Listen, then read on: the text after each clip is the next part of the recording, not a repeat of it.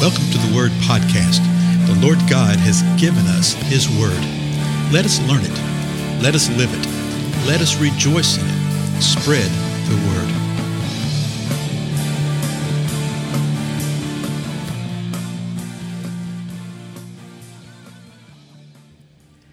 Blessings, everybody. This is Dale. Thank you so much for joining with me today on the Word Podcast. We are in the Gospel of Matthew, coming close to the end of it, 28th chapter. Last we saw, the ladies were fleeing the tomb after having an encounter with the angels and being told that Jesus is not here, He is risen. Why are you looking for the living among the dead? So they take off, and they're going to do what the angels had told them to do, which is go tell the brethren. And so we're going to go back to Matthew and pick up the account from there. And in the 28th chapter, the 9th verse, these next few verses only occur in Matthew. So what we're about to see right here, he's the only gospel that tells us this. So verse 9, he says this, "And behold, Jesus met them and greeted them." Okay, let me just stop right there. So the ladies are on their way to go tell everybody to do what they have been told to do. And while they're going away from the tomb to do this, Jesus meets them. It says Jesus met them and greeted them. And that word right there for greeted literally means this: hello, y'all. It means hi. Somewhat colloquial from my understanding. He greeted them. And they came up and took hold of his feet and worshiped him. Now, just take a moment. Can we even begin to imagine and comprehend all these Marys, right? All these ladies. And, there's at least two of them right here, if not more. And maybe three, I can't remember. Yeah, but at least two. And they had seen him suffer. They'd seen him get beat. They'd seen all the stuff that had happened with false accusations. They saw him nailed to the cross. They saw him hang there in agony for 6 hours. They saw him die. They saw him being taken off. Two of them at least saw and followed where they buried him, so where they knew where the tomb was. They followed every step and saw him. And here he is, alive. They just come and they fall before him, and they grab his feet, and they worshiped him. They worshiped him. You've likely heard it mentioned many times in Bible studies and teachings and sermons and things, that Jesus appeared to the women here first. Yeah, he appeared to them first and told the women to go tell the disciples what was going on. Quite often people will point to Jesus and point to faith in him and say that it's a rather sexist type of faith and this kind of stuff, and what's the role of women and all that kind of foolishness. Boy, Jesus did more than anybody ever has in raising up not only the status of women, but the status of humankind, of mankind. So here they are. They're grabbing hold of Jesus. They're at his feet. They're worshiping him. Then Jesus said to them, verse 10, "Do not be afraid. Go and take word to my brethren to leave for Galilee, and there they will see me." So the ladies saw Jesus there in Jerusalem. They saw him right outside the tomb. But he says, you tell them to go to Galilee, and I'll meet him up there. And now, verse 11. "Now, while they were on their way," well, who's that? Well, it's the ladies. While the ladies were on their way to do exactly what Jesus now had told them to do, what the angels and Jesus said, some of the guard came into the city and reported to the chief priests all that had happened. So some of the guard, it doesn't say all the guard, but some of the guard came in there and told the chief priests. Notice they went to the religious rulers. Well, what had happened? Last time we saw these guards, they were where? Yeah, they were laid out flat on the ground, passed out, because when they had the earthquake and saw the angels, out they went. So they go to the chief priest, verse 12. "And when they had assembled with the elders," so this is the chief priests and the elders, "and they consulted together." In other words, they got together and said, what are we going to do about this? Because the guards came back and reported what had occurred. They gave a large sum of money to the soldiers. So they bribed them.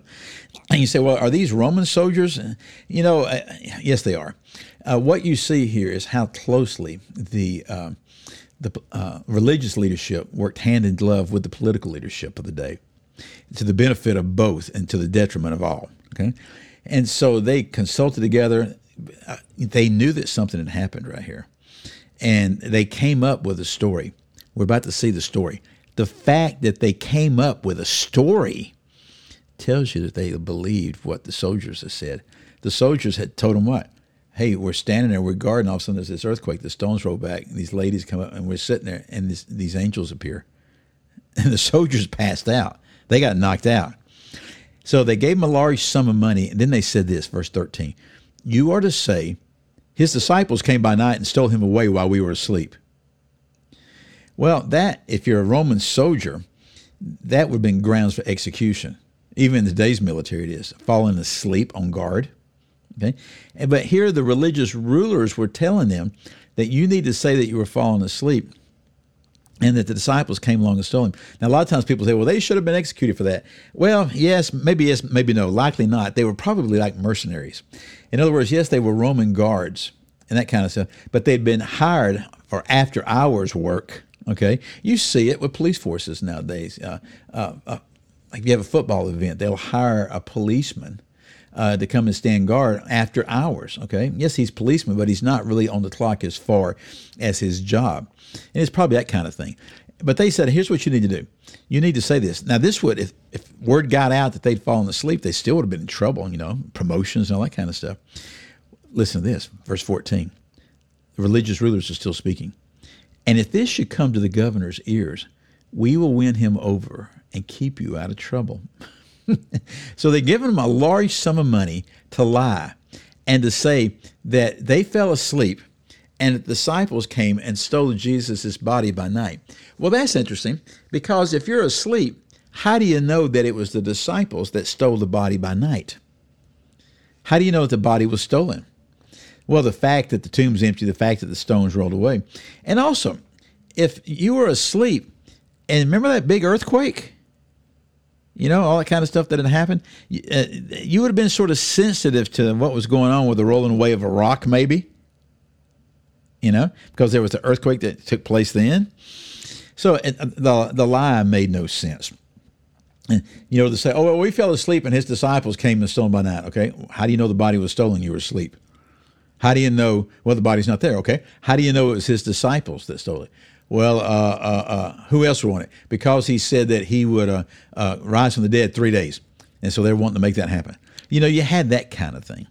But then they said this, don't worry. If you get in trouble with the governor, we'll win him over and keep you out of trouble. So what happened? Verse 15. So the soldiers took the money and did as they had been instructed. In other words, they went out and they propagated the lie. And this story was widely spread among the Jews and is to this day. So that's what Matthew said at the time of the writing. Matthew said, this same story is still being propagated today. You know what? The same story is still being propagated today among the Jews, that Jesus' body was stolen from the tomb. The same thing. So does this happen today? Are soldiers bribed today to lie? Oh, yes. Yes. I tell you what, I could give you an example of one. I can give you an example right now of people that have been bribed in such a way that most people do not believe it. That's the reason I'm not going to tell you what it is, okay? Because most people just aren't ready to accept the truth of this. But we live in the same exact kind of world, okay? The same kind of world. This was spinning out of control for the religious leaders, and they knew it, because now the tomb is empty. The best they could do is to come up with a lie and propagate the lie that it was empty at the hand of man. The problem is all these rumors started floating about that Jesus was appearing to his disciples. Jesus did not appear to unbelievers during that 40 days. He only appeared to those who believed, but the word was getting out. Well, we'll continue on the next episode. Again, I'm Dale. Thank you so much, and I'll see you then.